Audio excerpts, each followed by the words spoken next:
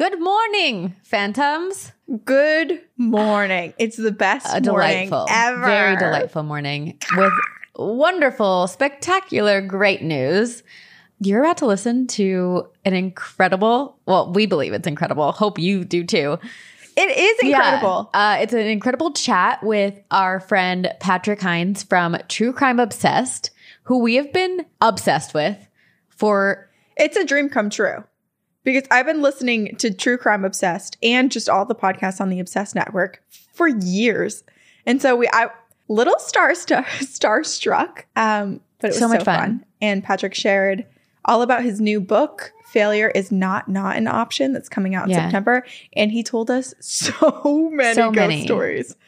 So he's haunted. And we pontificated upon the grander scheme of life, the simulation, the glitches in the Matrix, reincarnation, so many incredible yet confounding conversations. And we may have told Patrick about the ghost penis, as in we definitely told him. So listen ahead. Enjoy, and then don't forget to pre-order Failure is Not an Option. Enjoy.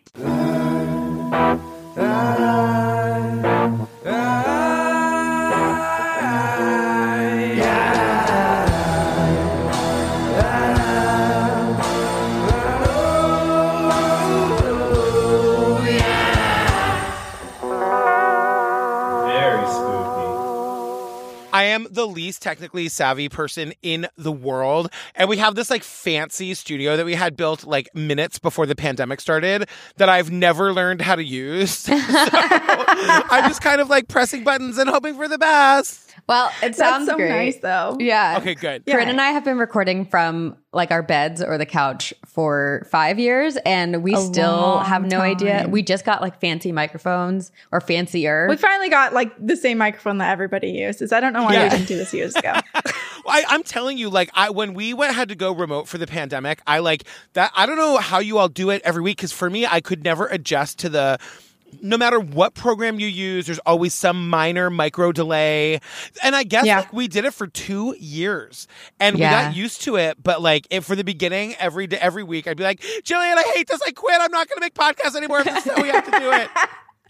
It's so funny. Did you find when you had to be in person, did you find making eye contact awkward? Because every time Sabrina and I are in person, we're like, ew, stop looking at me. Yeah, what? That's so like now I will going forward because you mentioned it.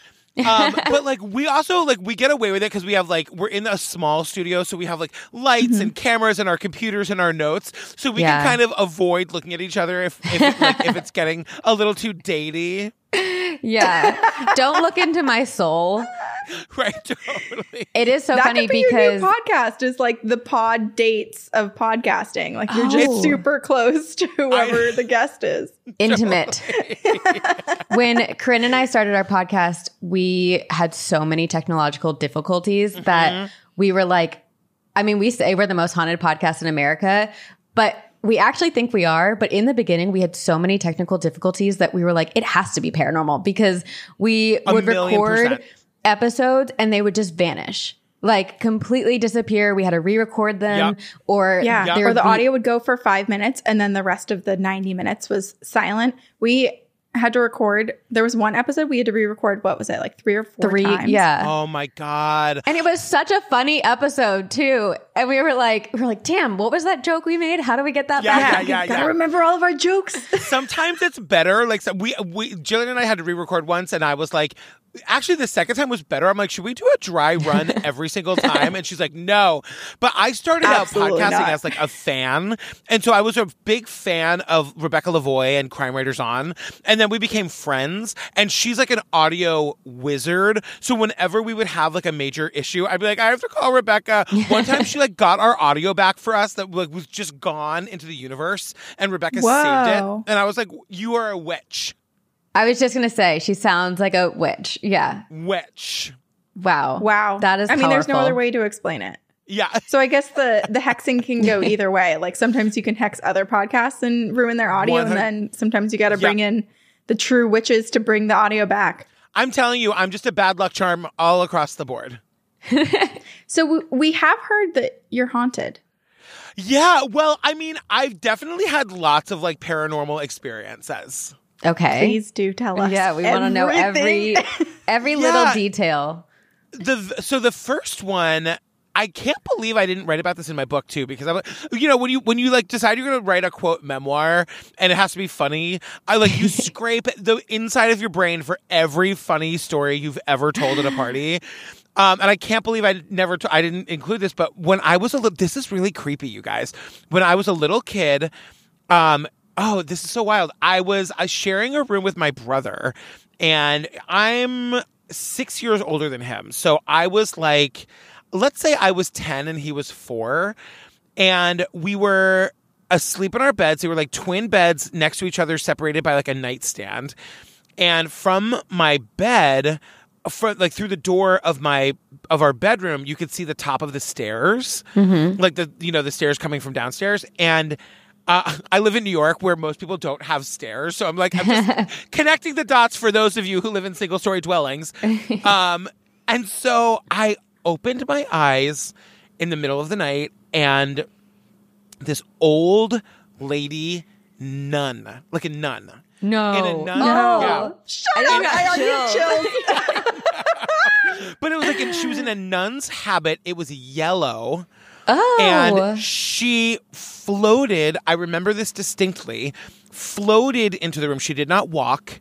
I was not scared at all. Okay. And I knew I was awake. I remember thinking, like, is this a dream? No, I'm definitely awake. Yeah. I sat up in my bed, and she came and sat down on my brother's bed and motioned like this for me to like lie back down. And I laid back down, and she was stroking his hair, and I fell asleep. So I told my mom. I know. It was so crazy. And I told my mom that story. The next morning, my mother 100% believed me. We're just like a creepy, witchy family. My mom believes she's a lesbian. Tells you everything you need to know. She believes in all the witchy, crystally, all of that stuff. And I was like totally believed. And then my mom was always reading these like interesting books about like my mom reads anything, but like she was definitely into like spiritualism and whatever. So she, like, a week or two later, I went into her room, and there was a book, and on the was the face of the nun that I had seen. The same one. Same. Immediately, I was like, "Oh, mom, that's the nun that I saw." And it's not like I had seen the book before and then had a dream about her, right? Because it was just the face. And my mom turned white because it was a book about the death crone. What? Now, the death crone, according to legend, is like it's sort of like the Grim Reaper in like lady form or whatever. And she comes to you before you die. And my mom was convinced. Oh, no. I know. My mother was convinced that the death crone had come to like take my brother, essentially. And he's still alive. He didn't die. But like that was my first. Isn't that wild? I know. Oh my gosh. So many chills. If she was the death crone, at the very, I'm so glad your brother's still with us, but at the very least, I like that she feels so maternal and kind and is like stroking someone's hair. You know, if their last moments or the way that they get marked for death is this really nurturing, warm moment, then that makes me feel better because, you know, you kind of think about like the Grim Reaper with the hood. And they're like chasing after you like. Yeah. It was very peaceful. And I remember like being not scared. I remember like specifically, I was like, my mom was like, were you scared? I was like, no, it seemed fine. But I also knew that she was not of this world. You know what I mean? I mean, if like, a woman is floating into your bedroom, not really human. Exactly. So that was my first ghost story. And then all through high school, I would have, oh my God, you guys are going to think I'm so weird. I know I'm in the right place. This is you are in the, I was going to say, we've heard some weird shit. We have experienced some weird shit. Yeah. Really? We are very weird. So I used to take naps after school because obviously I was in the drama club. So I would... Same, of theater course. Kids. Exactly. And so we would have drama rehearsal from like 6 to 9 at night. And so I'd come home from school and like take a nap for an hour or whatever. But I had sleep paralysis and out of body experiences. So what are your astral? Yeah, because I I've astral projected quite a few times, and now Have you? accidentally, but now I'm trying to actually tap into it and harness the ability because I feel like it's such a cool ability, but it's a bit scary. It's so scary. And like for me, back in like my high school days, it wasn't so much that I felt in control that I could like pop out of my body and like float around the house, because otherwise I would just live in Ryan Phillippe's shower. Yeah, right? It was, Right? You know what I mean? Me too. Like, why, Meet you there. Why else astral project if you can't go right to Ryan Phillippe's shower? You and I are the same here. Sabrina's like, oh, I'll go travel and see different cats. I'm like, I'm going to watch people shower. I want to go to Area 51. There's plenty of time for Area 51. We got to go to the boys' locker room, and we got to go to Phillippe's house. But yeah, like it was more like I had the kind where, so the sleep paralysis was terrifying because that my eyes were closed, but I was awake and I could not move. And like that was like really terrifying. Did you ever see anything or feel anything? I was just going to say there was one time that I remember seeing so vividly a woman from like olden times hovering in my room, like doing work. Like I don't think she wasn't paying any attention to me, but she was definitely there. And either she was like a big woman in like what I would think of as like garb from like the 1700s. And like with that fucking bonnet and everything. And she was like either churning butter or doing some sort of like seamstressing work or whatever. That was terrifying. There was another time that I literally popped out of my body. This sounds insane. And I remember going to like being so scared that I went across the hall to my mom's room, and I was like pounding on her door, and she opened the door and it was a big black emptiness. And I took a chair from the hallway and like threw it in. So maybe that was a dream. I don't know. But like this was all happening when I was a teenager, and the out-of-body experiences happen all the time. When I was older, I would say like in my 30s was when I started having more of the astral projection-y sort of thing, where I would be falling asleep. You must have like had this where like you're falling asleep and you just feel like you fell into your body. Has that ever happened to you? So many times. Mm-hmm. And I was looking that up, and that was sort of, they talk about that as like your sort of soul or spirit or whatever has come out of your body, and that's it going back in. And I was like, well, I wanted to try to be more present for that because it is terrifying.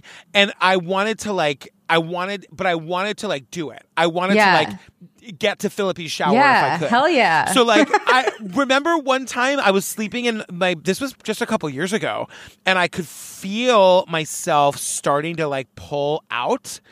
And this sounds so insane, but I remember being like half asleep and being like, is this real? Is this real? Just go with it. Go with it. Go with it.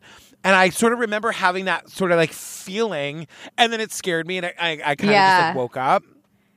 Yeah, so, I had a similar experience, but I was fully out of my body, was moving around my entire apartment complex, and all of a sudden, like a male voice in my physical body whispered, "Wake up!" And my astral self like sprung back into my body, and so I was like, I don't know if it was something trying to protect me, like, hey, you're leaving your body vacant for, I don't know, a demon to come take over. Well, I mean, Insidious. I immediately thought of the movie Insidious. Like something is creeping and trying to possess you, untether you from your body. Does that mean you get to live in Phillippe's shower? Because that's a solid deal to me. Right? Honestly, let the demon move my body around. It's, you know, have it. Life is hard. You can have it. Totally. You know, I've only had an out-of-body experience one time, but my mom has had it happen to her a few times, and she said that she'll hear it'll feel like there's headphones over her ears, and it'll be like a big whooshing noise, and then she'll know that it's coming. And sometimes, Patrick, like you were saying, it gets a little scary, and she'll often try to fight it.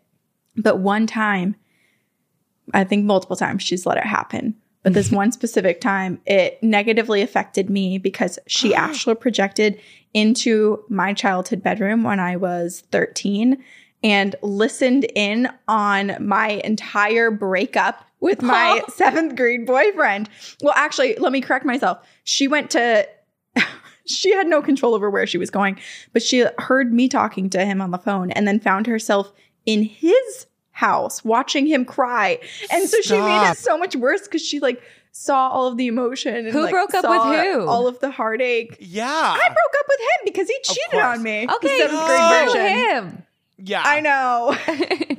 But his heart was broken. And my mom the next morning, she was like, man, I had the strangest dream about your boyfriend, and you guys were going through this horrible breakup. And then she starts describing everything that was said, and it was word for word. It was like a printed transcript of our conversation. There's just so much we don't understand. I know. I'm sure the things we were saying too, I'm like so embarrassed that she overheard. Oh, I know. But wait, so your mom is like super witchy too? Oh, Yeah. Corinne's whole family. Yes. So when I met Corinne in college, when she was talking about her family and her upbringing, I just like truly pictured a pot of witch's brew on the stove at all times. Like Corinne coming home My from mom school. does usually have a little simmer and her pot mom going, is like, so. welcome home. I got the concoction brewing. Oh my Yeah, God. I grew up in Vermont and we built our house. We know the family who owned the land before they sold it to the developers. And we know that family has had it in their possession for generations and generations. Wow. Yet the house I grew up in was incredibly haunted. And a house down the street that was built, and these were houses that were built in like the 90s, early 2000s. Yeah. A house down the street literally had to have an exorcism because they had vases and things being picked up and thrown. That is wild. Yeah. Luckily, we didn't have anything too wild like that in my house. Well, but no, you had a lot. I've seen some things. Yeah. We had a lot. Nothing that's stuck around that's Also- super negative. You know what makes me laugh, Patrick, is we talked to Natalie before meeting with you and having you on the show. And we're Yeah. like, does Patrick have any ghost stories? And she's like, yeah, maybe a couple. And here you are, extremely haunted. And I No, feel I like have we've another one. Yeah, I feel like we haven't even gotten to all of them. No, so this is the funniest one because it was so real. So this was during the pandemic, and my husband Steve and I have a daughter, and we were like, in New York City, like we have no outdoor space. They were locking all of the playgrounds. They closed her school, so we knew we were going virtual. At the time we were living in this tiny little apartment, and we're like, we got to get the fuck out of here. Like we can't, we can't stay in New York if like we can't go outside. Yeah. And Right. so we rented like a cabin in the woods, essentially. In That's my Massachusetts. dream. Yeah. Wait, It was where in pretty amazing. Massachusetts? It was, they said it was the Berkshires, but it wasn't. It was like near the Berkshires. It was, oh fuck, wait, let me text Steve. He'll know. But Because I live in Boston now, so I'm dying to know. Oh, where do you live in Boston? I'm in the West End. So I used to live in Beacon Hill, and then I By the recently moved to CVS. the West End. Right by the CVS. Exactly. You know Boston. You guys have done shows here. Well, I went to Emerson, so I lived in Boston for 4 years. And back then, there wasn't a name for that neighborhood. It was just sort of like the neighborhood at the end of like of Charles Street. Right. And so now half the people call it the North End too, because this is new. This is all built up. This didn't exist. Yeah. We were just Long driving ago. through there the other day, and I was like, oh, it's the North End. And then I saw the CVS. I was like, oh my God. Oh, Shelburne Falls. That was the name of the town. Shelburne Falls. Okay. Super I'm going to have cute. to get myself out there. It was really, really nice. And it's a haunted inn or Airbnb. It was a haunted Airbnb, and the ladies who live there, they're lesbians. I'm like obsessed with lesbians. And they were like, I wrote about this in the book where I was like, they were like the Rosie O'Donnell of like so lesbian. They canned everything. There was like chopped firewood. This is Their DVD dreamy. collection. It was the absolute dream for me. It was like every album was like an artist from Lilith Fair. All of my their gosh. DVDs were like Thelma and Louise. It was amazing. But so we stayed there, and it was like this old cabin, and essentially what happened was the master bedroom was on the main floor, and there was like a little, like a small little room that had like an old piano in it off the bedroom, and then off of that room was the kitchen. And one morning, like one night in the middle of the night, like 2 a.m. or whatever, I woke up to go out and get some water, and I walked past the round kitchen table, and as I'm approaching it, I was like, oh, there's an old man sitting at the table. And he was like this old man with like in an army uniform and like a hat kind of pulled out, and he was legitimately, this ghost was asleep. And I looked at because it was a new space. It didn't seem weird that there was a person I didn't know like sitting, and it was the middle of the night. It all happened so fast. Yeah. But I like looked over and I was like, oh, that man's asleep at the kitchen table. And I like looked at him for a second, and then I looked away, and then I like kind of did one of those, and I looked back, and he was gone. And it was, and I told Steve about it the next morning. Steve my husband does not believe in ghosts. He believes like dirt in a box, like that's it. You get one go, and that's all. And then but by that old piano, all around it are pictures like ancestor pictures of like the women who live there. Yeah. And I fucking looked at into the pictures and I found the guy. I'm not joking. Way. And so the amount of confirmation that you've had in your ghost story experiences too. Again, it's not like I had ever looked at those pictures and then I was like, oh, like, and then I had a dream about that. I never looked at them before. I'm like, and he was wearing the fucking army outfit with the hat and everything. Whoa. And so it was so wild because during the pandemic, I don't even know, I must have mentioned it on my podcast because somebody tweeted like, hey, is there anybody out there with like pandemic ghost stories? And somebody tagged me in the reply. And so this woman reaches out to me and she's like, hey, I'm writing a story about pandemic ghost stories. Can I interview you? And I was like, sure. And I would just assumed it was for like a blog or whatever. Like, but I was like, what else am I going to do? It's the pandemic. Like, why not? Fun. And I said to her, I'm like, this is the world's most boring ghost story, but like, here it is. The New York Times. And so she writes the story. It's like not just me. It's like a handful of other people, but mine was the first story. This story never left me. I was interviewed by Rolling Stone. I was interviewed by like BuzzFeed News did a whole thing on it. Wow. Then the New York Times has a thing where once a year they'll actually draw like they picked mine. Like this, way. I bet this ghost had never imagined that he would be so famous, and here he is. I know. It was so wild. And it was such a boring ghost story, but I'm like, I swear it happened. Like it was a real story. But it's not boring. I mean, it's so interesting to me, and Corinne and I talk about this a lot on the podcast. It's like something like that almost feels like a glitch in the Matrix, like where 100%. You kind of slipped back. There's the timelines crossed and you saw something that happened in the past. The same with the woman turning butter, like that. I thought that exact thing when you were talking about it. Like what we're always like, what even is time? Like it slipped. How is it layered? Yeah. I know. Right. It's funny. My friend Daisy Egan makes a podcast called Strange and Unexplained on our network. And we were just talking about, we are both, she broke my brain talking about the, I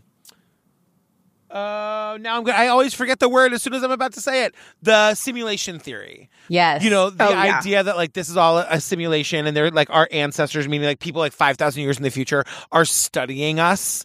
And like where, like they're like, how did they solve, we're having a climate crisis 5,000 years in the future. How did they solve, like whatever. But then also the multiple dimensions of it all is so, and honestly, it would answer a lot of questions. Like, where's Brian Schaefer? Like all these famous like missing persons cases, Yeah. I recently saw a TikTok of someone who put their AirPods down on their bed and went back to go get them and put them into her ears, and like they weren't connecting to her phone. And she's like, that's weird. So she went to go put them back in, and there was another pair in the case. And she was like, I literally just pulled this out. What is going on? And then she looks down and sees there's another, like she has 2 AirPod cases. And she's like, I'm poor. What? I can't afford 2 AirPod cases. And then so she like goes to connect them both, and they both are named, I think she said like she had named it Steve as a joke, and they're both named Steve. And she's like, oh my God. There was some weird glitch. Things like that. Yeah. So freaky. I mean, I totally believe it. Like, I get super into all of those videos on TikTok of birds being frozen in the sky. Everyone's trying to poke them down, and then they're just like, everyone's like, where's the wire? Where's the wire? And oftentimes there is no wire. So how do you explain it? It's so wild too. Like speaking of TikTok, I started following this woman called Hospice Nurse Jackie. Have you ever seen her? She's amazing. No. Okay. And she's you got to follow her. She's one. This must happen. I'm to doing everybody. it now.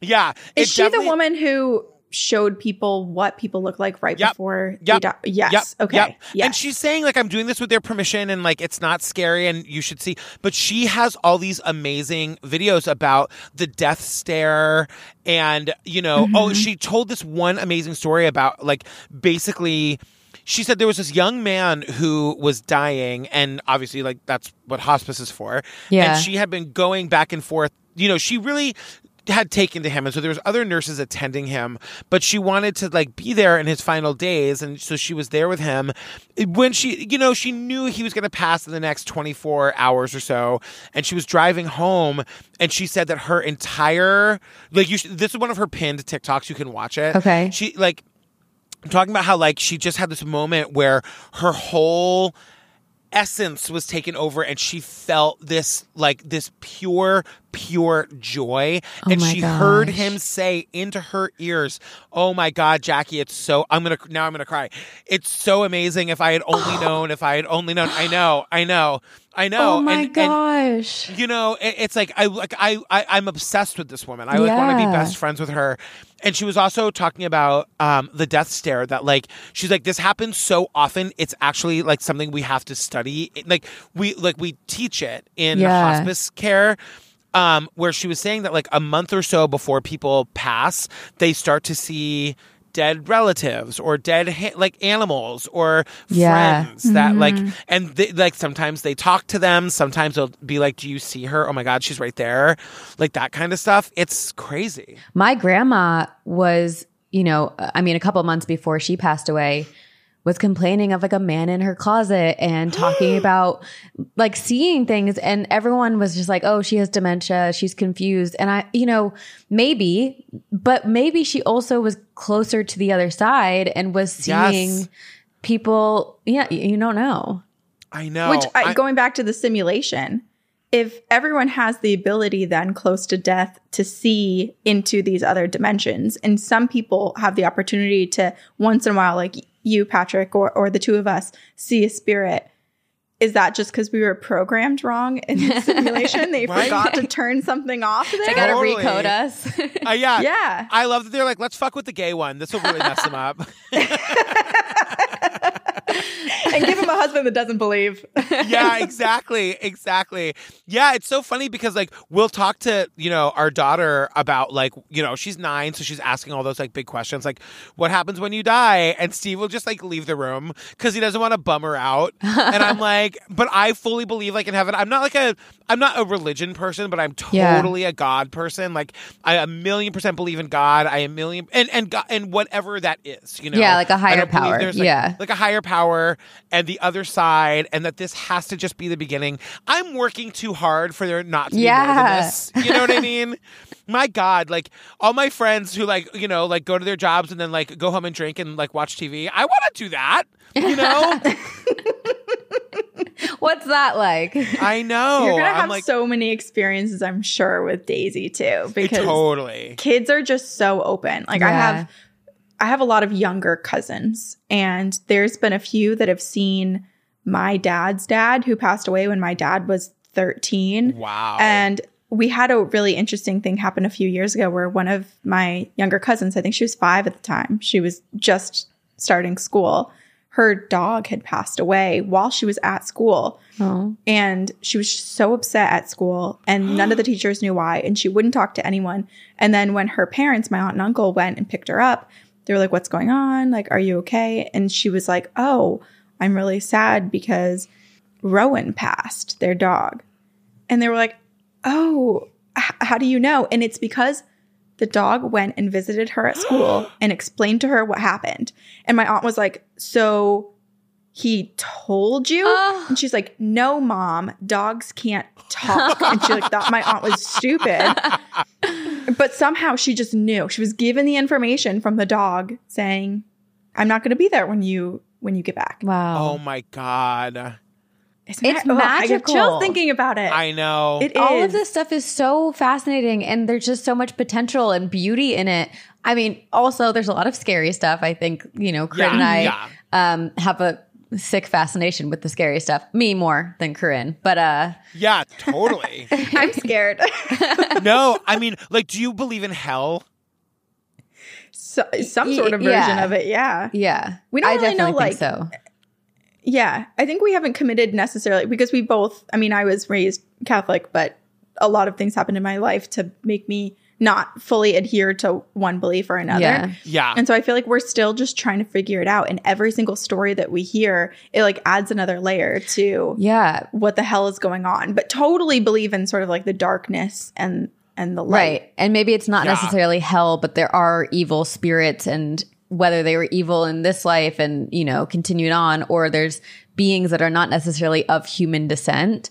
But recently we had a couple listeners, you know, when you think of the stereotypical demon, you think like possession, The Exorcist, wanting to take over your body, whatever it may be. But recently we've been getting stories from people who are like, demons aren't all bad, and there's actually certain demons that can be helpful, and there's like one that helps take away excess emotion and help you process things. And I was like, send where's her that over demon? here. Right? Right? 1000%. Welcoming that. Yeah. Yeah. So that made us go, maybe this isn't. I think that we see evil embodied, you know? Yeah. Like, I think if you look at like a John Wayne Gacy or like a Ted Bundy, somebody who can like, you know, murder 30 people and bury them under the house. Yeah. Or Jeffrey Dahmer. Like, I think there's definitely some kind of evil. Like, it's the kind of thing. It's so weird to like say it out loud, but like, you know, you think of like a serial killer and it's sort of like they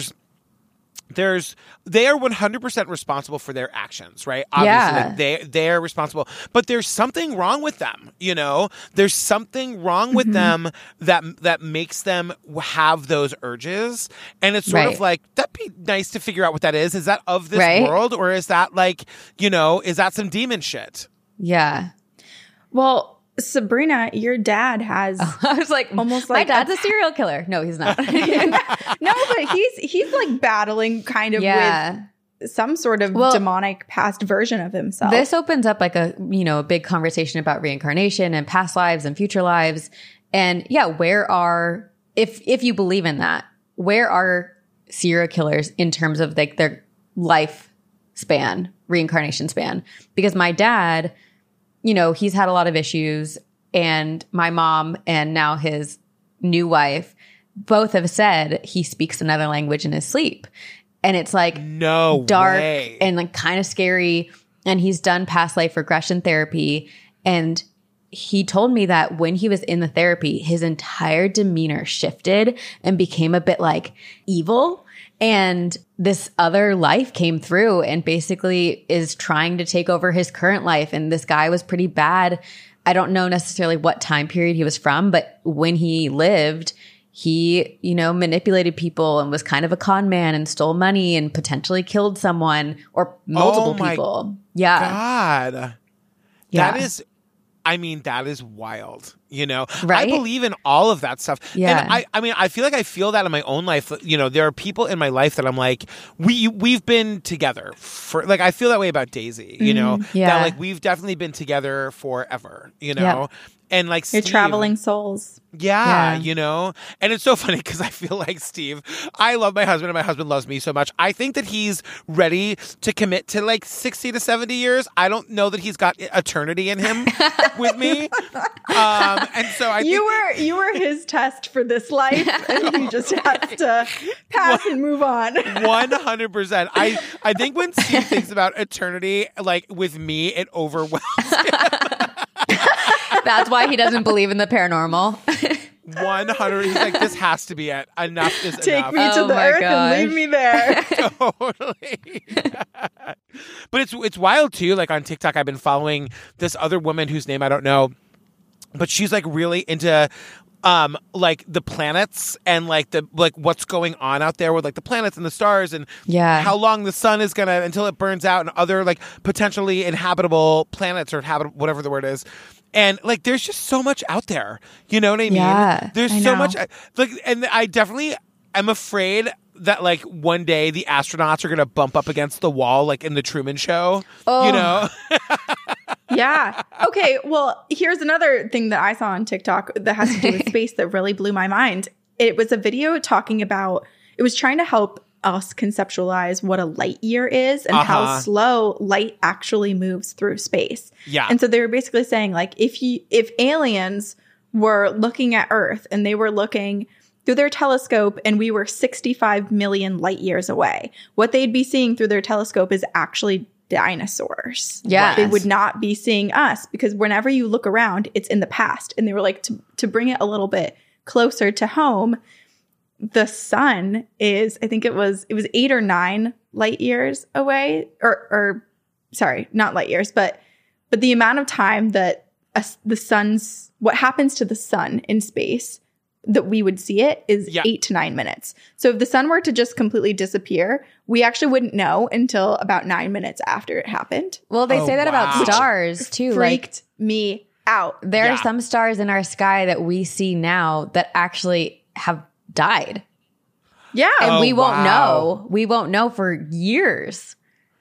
That is so But so I guess it begs the wild. question, aliens that do have the ability to maybe travel through space and time, when they come and visit us, what do they think they're getting versus what they actually find? Imagine. I love that. Like they look through the telescope, they see the dinosaurs, they hop in their ship, and like a day later, they're like, "Abort! This is not what we thought. Abort!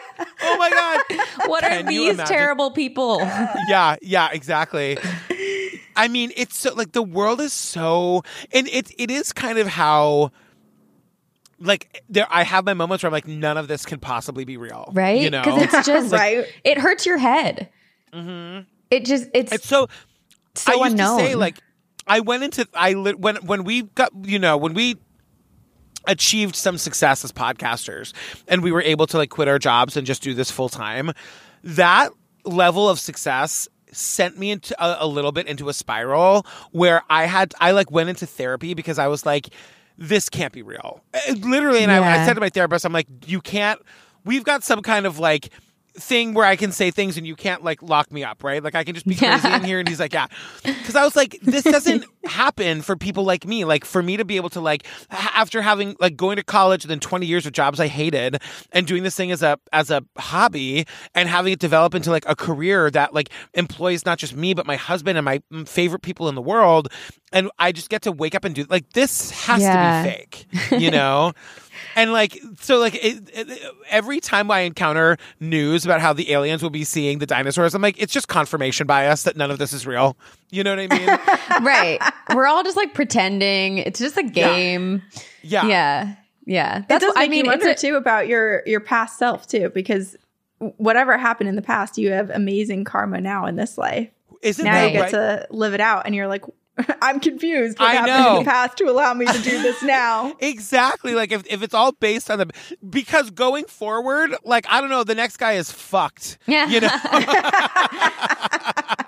Or who knows? Maybe the next life is like total enlightenment, and then can you imagine? I just want to be able to fly. You know what I mean? Can we have that in the next life? I mean, that's kind of astral projection, right? If we harness our ability to astral project, we can. Well, that's basically flying. My other fear, I'm like totally afraid of heights. And in the apartment where I was like kind of starting to do it, we were on the 8th floor. I'm like, well, I don't want to go out. I'll be too high. I won't enjoy it. Wait, you need to practice astral projecting so that you can remove yourself from your body and present yourself to your husband. And then finally he will. Oh my God. He will believe. I'll help you out. Houdini tried to do that. Houdini and his wife, they tried so many different times. They basically were like, kind of believers, but kind of non-believers. And so they would constantly, Houdini would try to astral project across ponds and lakes and have his wife say if she saw him or not. And she never did in his living life. But I have an idea. Patrick. Tell me. Join me on this journey. We're going to harness this ability to astral project. We're going to work together. We're going to meet in the astral plane. We're going to come up with a big plan. God. And we will find a way to convince your husband that the paranormal is real. And then we'll go to Felipe's, go to his shower. Yeah. We're going right to the shower. Yeah. I mean, my mom had a friend who was a psychic medium, and her name was, get this, Ruth Blood. And I know. Jealous. So cool. I know. Changing my name after this. Isn't that insane? She worked with like local police to help like solve crimes and stuff on Cape Cod, and she took a class on the like in her astral form. So there was a class that was taught that you like literally would astral project to the classroom. Stop. No freaking way. Yeah. Who was teaching? I don't know. I was too young when I was a kid to like know to. I learned about astral projection like a lot of people from Lois Duncan books. Do you ever read the Lois Duncan books? Like I Know What You Did Last Summer. There was a book called Stranger with My Face that was all about like astral projection. And I had just read that book and I was really obsessed with it. And my mom took me to meet Ruth Blood. And she was telling me all about this class that she had taken on the astral plane. I want to know more about freaking this. Incredible. I know. I was going to say, I was just watching a video the other day where someone was saying that they were trying to astral project to certain areas that we're not allowed to go to. Like it would be like an Area 51. Yeah. And that there were guards on the astral plane chasing people who were trying to astral project there. So I totally believe that you can take a full-on class and just live a whole life in the astral plane. I'm like, screw Area 51. I'm going to the Oscars, you know? And sitting right next to Ryan Felipe. Exactly. Exactly. Oh my gosh. Oh, yeah. That is wild. There's just so much. like I could talk about this stuff forever, right? I know. This is why we have a podcast. On a trampoline at underneath the stars and just kind of like sink in. I know. And look up and wonder. Well, the other thing too is that like, you know, if we're wrong and this is it, like, no, we'll never know. You know what I mean? Right. Yeah, we won't. Yeah. And it was fun along the way.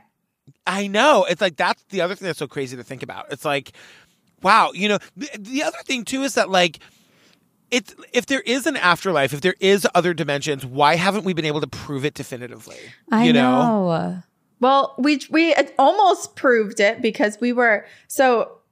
Patrick, you found yourself in some well-established magazines and tabloids, but we found ourselves in the Daily Star because Sabrina's Bachelorette, we went to New Orleans and we believe we caught a ghost penis on camera.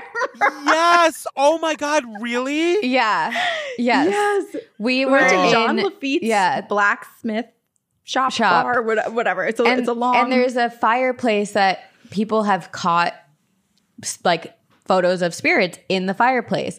And so Jean Lafitte's face. It's usually his face. It's usually his face. There's like so him in this non-working fireplace. There's like hardly electricity in the whole entire place. They have very kind of crude electrical things to light up the bar and basically make the toilets flush in there. So it's basically an old cave. Yeah. So Corinne and my friend are sitting by the fireplace and I was just like taking a couple photos. You know, we were on a ghost tour and it was just like a middle of the tour. We stopped there. People used the bathroom. So I'm taking some photos and I was taking most of my photos on lives just because I was like, oh, if something happens, I want to be able to watch the live. And we don't think anything of it. The next morning, I'm just looking through my photos and for some reason, there are two photos from that moment. One of them is live and there's nothing. Within the same minute, a second photo is taken and it's not live. And I zoom in and there is a very phallic, spirit looking, like bluish. A little ectoplasmic dick. Just right there behind us. That is amazing. Yeah. And wait, who published this? The Daily Star. How did you get it to them? We didn't. Oh, they found it. They found it. We didn't. So we got tagged in it, and I was it was amazing, but also like partially we were like, "What the hell?" We're in a tabloid. The first and only time we've ever been in a tabloid. I think my first and only, as of right now, official quote in a newspaper is, "We definitely saw a ghost dick," or something like that. Where I'm just like, "Oh, what is that?" Which is so amazing for us as a Well, one, like the fact that we saw a ghost penis on my Bachelorette, like so appropriate. And then two, the fact that we're named Two Girls, One Ghost. That is what we should be known for, right? Oh my God, that's amazing. That's hilarious. Yeah, I was actually, but apparently we didn't prove anything with that. I need to see this picture. Where is it on your Instagram? Yes, but I'll send it to you as well. We'll send it to you. Send it. I was in the National Enquirer once. Oh. Like the fanciest what did you do? This was when I was a kid. It's such a wild story. My brother, when he was like 14 or something, ran away and he went to live with Tony Curtis. And like Tony Curtis, like the famous actor. How? Which is it's so weird because my mother was friends with his ex-wife. And so somehow like my brother had gotten to like, they were so friends and Tony had gotten to know my brother a little bit and Nick had gone to like stay with her and then went to stay with him. So basically like, and he didn't stay there for long, but long enough that Nick got to know one of Tony's sons. And years later, the son died and we were all invited to the funeral. And we went, and it was when my brother, my mother was introducing me to Tony Curtis, and I was shaking his hand. That was the picture that they used on the full inside page of like front page of the National Enquirer for like to talk about like Tony Curtis's like dead son, which is really sad and morbid. But like there's me shaking Tony Curtis's hand on the inside cover of the National Enquirer. Did you keep it? Do you have copies? I did. Well, at the time, this is so morbid. This is like nothing I would ever do now. But at the time when we went to buy it, somebody told me about it and we went to buy it and the guy at the grocery store made me autograph it and give it to him. Like it's so awful. So then I had to like buy another copy and I had it forever. I don't have it anymore. And I did try to look it up once and I couldn't find it. But because it wasn't like the front cover, it was like the inside, but it was a full color photo. Oh my God. Isn't that awful? I can imagine you were excited to autograph it in that moment. God, right? 100%. I was like 14 or something. It was, what a crazy story. That is so funny. Wild. I just picturing this guy now, like, has like a keepsake binder, you know? What? Totally. Yeah. What other stories has he? You're gonna find that on eBay. Sign their name over? I know. I mean, and imagine. I felt so famous in that moment. I was like, I would absolutely be happy to sign this for you. Did you write about this in your book? No. Now I have like more for book 2. Every time I have like an idea, I run to my computer and I have like a running Google Doc for book 2, but I have to write about that in book 2. Good. Okay. Well, now you get to sign books left and right. Yeah. Yes, your signature's everywhere. This is a great transition because your book comes out. Failure is not an option, right? And we're so excited to hear about it and read it. Oh, thanks. So it comes out in September. I'm doing this like really wacky thing where I was too impatient for people to read it. So I just decided I would like do a tour where I would like go on tour and read a chapter.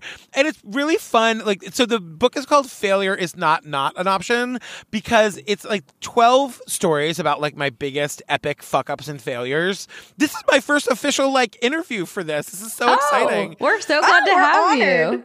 Yeah. Thank you for letting me talk about myself. So we were hoping you would. The idea was like, the idea was just to write like the 12 dumbest, like stupidest things I've ever done. So there's like a chapter in there about the time I opened a home daycare that lasted a week and we like got rid of all of our furniture and got rid of everything and I got licensed. It took a year and we spent thousands of dollars opening this daycare and we were so excited about it until the children showed up. And we were like, oh, that part. Oh. So like that. Then I remember on day 3, literally like 7 a.m. sitting on the couch crying, being like, they're going to come. I know they're going to come. I can't do it again. It was awful. Did you have Daisy at this time? Yes. Yeah. Okay. Daisy was 18 So at months. least one of the kids was yours. Yes. And I just wanted to like stay home with her. Like that was the whole idea. And then but then other kids came and I was like, what are you doing here? And then there's like a story this was about supposed to be a private session. a private daycare. Like I'll take all your money, but keep your kids. And like here, like let me give it up to the daycare providers out there because oh my God, what a fucking hard job. So much work. Jeez. So much work. And then there's a chapter about when I was a senior in college, B. Arthur from the Golden Girls, who I'm like obsessed with. Who isn't obsessed with B. Arthur and the Golden Girls? She came to my college for a weekend and I was her host for the weekend. Oh my gosh. And it was a fucking disaster. She was just like a mean old lady who yelled at me the whole time. It was so bad. And she's like such a potty mouth on her, and sharp tongue on B. Arthur. So it's stories like that. Yeah. Wait, so what did you do to get to be her host? What sort of... My friend Ellen Marsh was the president of the Musical Theater Society. And so basically I was like interning on the local morning radio show. So I had like some celebrity experience. And so and Ellen was kind of like, you would love this. You can like be with B. Arthur all weekend. I was like, oh my God, yes. And from like I will just like never forget it. We showed up to the airport. This was before 9/11. So you could like go wait at the gate. And I'm waiting at the gate with these like massive, like 24 roses. B. Arthur gets off the plane. She's 100 million years old. She's obviously like a cross country flight is hard no matter like if you're in first class or not. And she got off the flight. It was 7:00 at night. And I was like, oh, Miss Arthur, my name is Patrick. I'm your host for the weekend. And she looks down at my armload of flowers and she goes, who are those for? The very first thing she said, who are those for? I was like, oh, they're for you. And she goes, no, they're not. Oh, no. Like, she just did not want any attention. What'd you do with them? Whatsoever. We threw them away. I was like, I brought my sister with me and she like took them and threw them away in the garbage. We then we were in the limo driving to the hotel and B was like, I'm hungry. Let's find a place to eat. Anybody who knows Boston, Corinne, you'll probably know this, the Pizzeria Uno in Kenmore Square. Oh, yeah. We were driving past that and she's like, do they have food there? I was like, yes. We wrangle her out of the vehicle and we get in. They seat us right away. She orders 2 double absolute citrons neat. So basically like a pint glass of warm vodka. And like just, no like, ice. Chugs it like water. Yeah, no ice. Ew! And just chugs it like water. And that was how the weekend started. So did she get any food or was it just that? As far as I remember, I think she ordered food but like didn't eat any of it. It was an excuse to get her vodka. Exactly. And her favorite word is the C word. She says it. Oh. She called me it 100 times. She loves that word. It was wild. Wow. Okay, this is such a tangent, but you were talking about musical theater and... Oh, yeah. Okay, 2-part question. 1, do you believe in Bigfoot? I only believe in Bigfoot. Okay, great. I 100% believe in Bigfoot. Okay, we're going to send you one of our shirts that says, Bigfoot is my boyfriend. And it has Bigfoot's hand and a human's hand. Okay. We'll give you one. Question number 2. Yes. And the context is Corinne and I, Corinne loves Bigfoot. I love Bigfoot, Same. but Corinne is like, she's getting married in May, but Bigfoot might come in and object. It's an inappropriate fascination. Yes. Bigfoot is your hall pass for sure. Exactly. 1,000%. So and it's all simulation. So who even cares? Who cares? So who cares? Right? So Who cares? it started out as a joke, but it was a very serious joke that we want to do a musical about Bigfoot. So Oh my God. I'm recruiting you. Would you like to help us in this creation of Bigfoot the musical? 100 Bigfoot the musical. Sign me the fuck up. Oh my God. Yes. Okay, yes, great. yes. Well, you're the Broadway star. You already have all of the experience.